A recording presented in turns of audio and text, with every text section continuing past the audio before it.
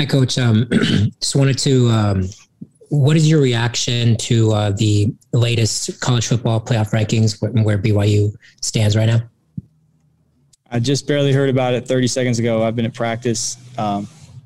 It's good recognition for our players, and that's about it. We just need to win. Need to keep winning. We got one more game. We need to win that game and see what happens. But it doesn't really do much good to react to it unless we win Saturday.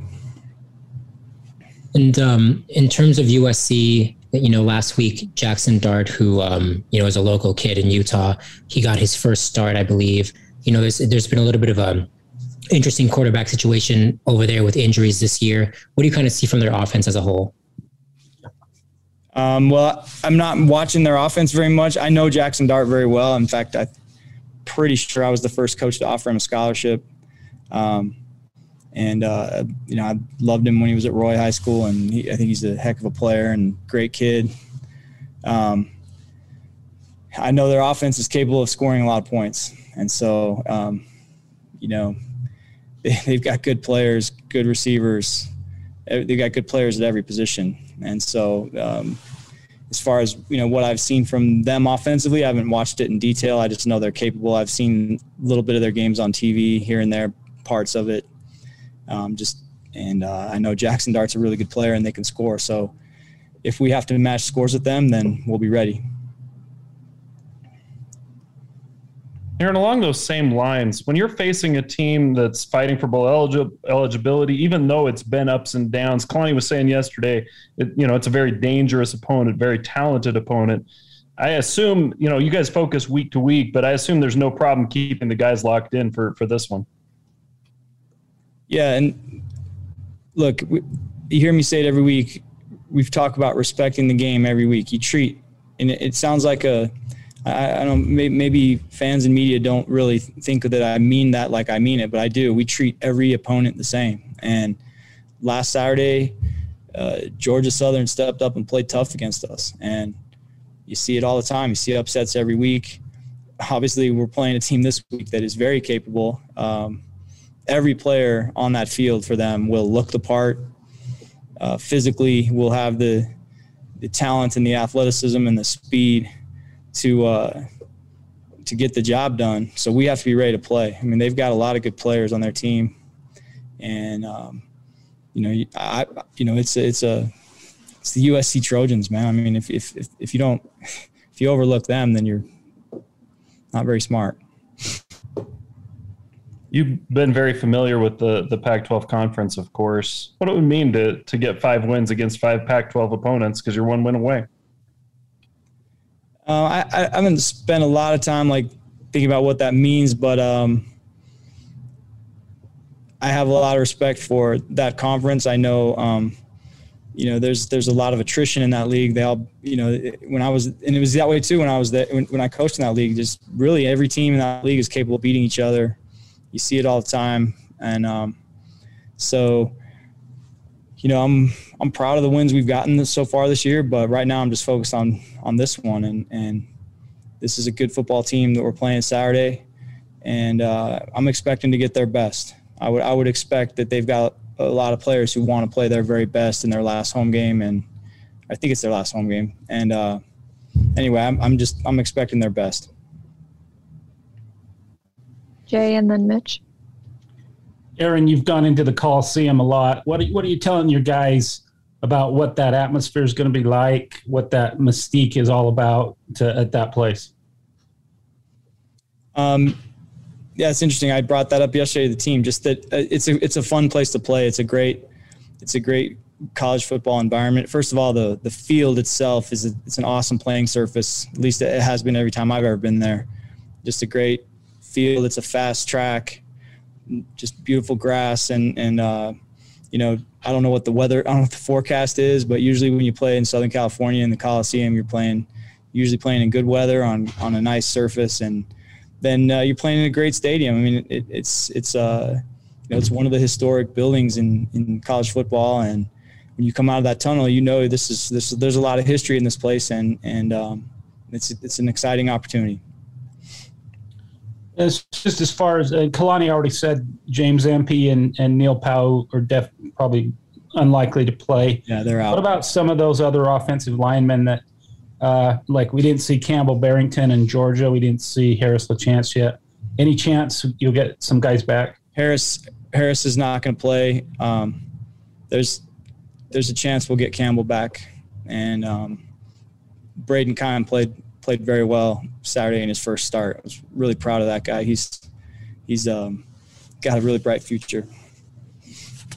I heard you say that Mason Wake had the game of his career. What did he do? Because obviously he didn't touch the ball a lot. What did he do to get that? He just graded out really high blocking, but he blocked with violence. Man, he was guy plays. He just plays on the edge all the time. You know, if I'm an opposing team watching him on film, like he stands out just the way he punishes people. There was one play where he, you know, his job was to come back across the formation and block the defensive end. He did that, knocked the defensive end down, and then went downfield and knocked down another player. He got 2 knockdowns on one play. It was just like there was a bunch of plays like that in the game where he plays with a nastiness and some, you know, violence that you're looking for. It's all within the rules, but he sort of raises everybody's level of intensity and physicality. And he's really smart. I mean, he's like the things we're asking him to do are on the same level with what our offensive linemen are doing. He's really bright, and so we ask a lot of him, and he executes. Coach, I don't know if you had the chance to see this, but today the Doak Walker Award left off Tyler Algier as one of the finalists. He wasn't a finalist.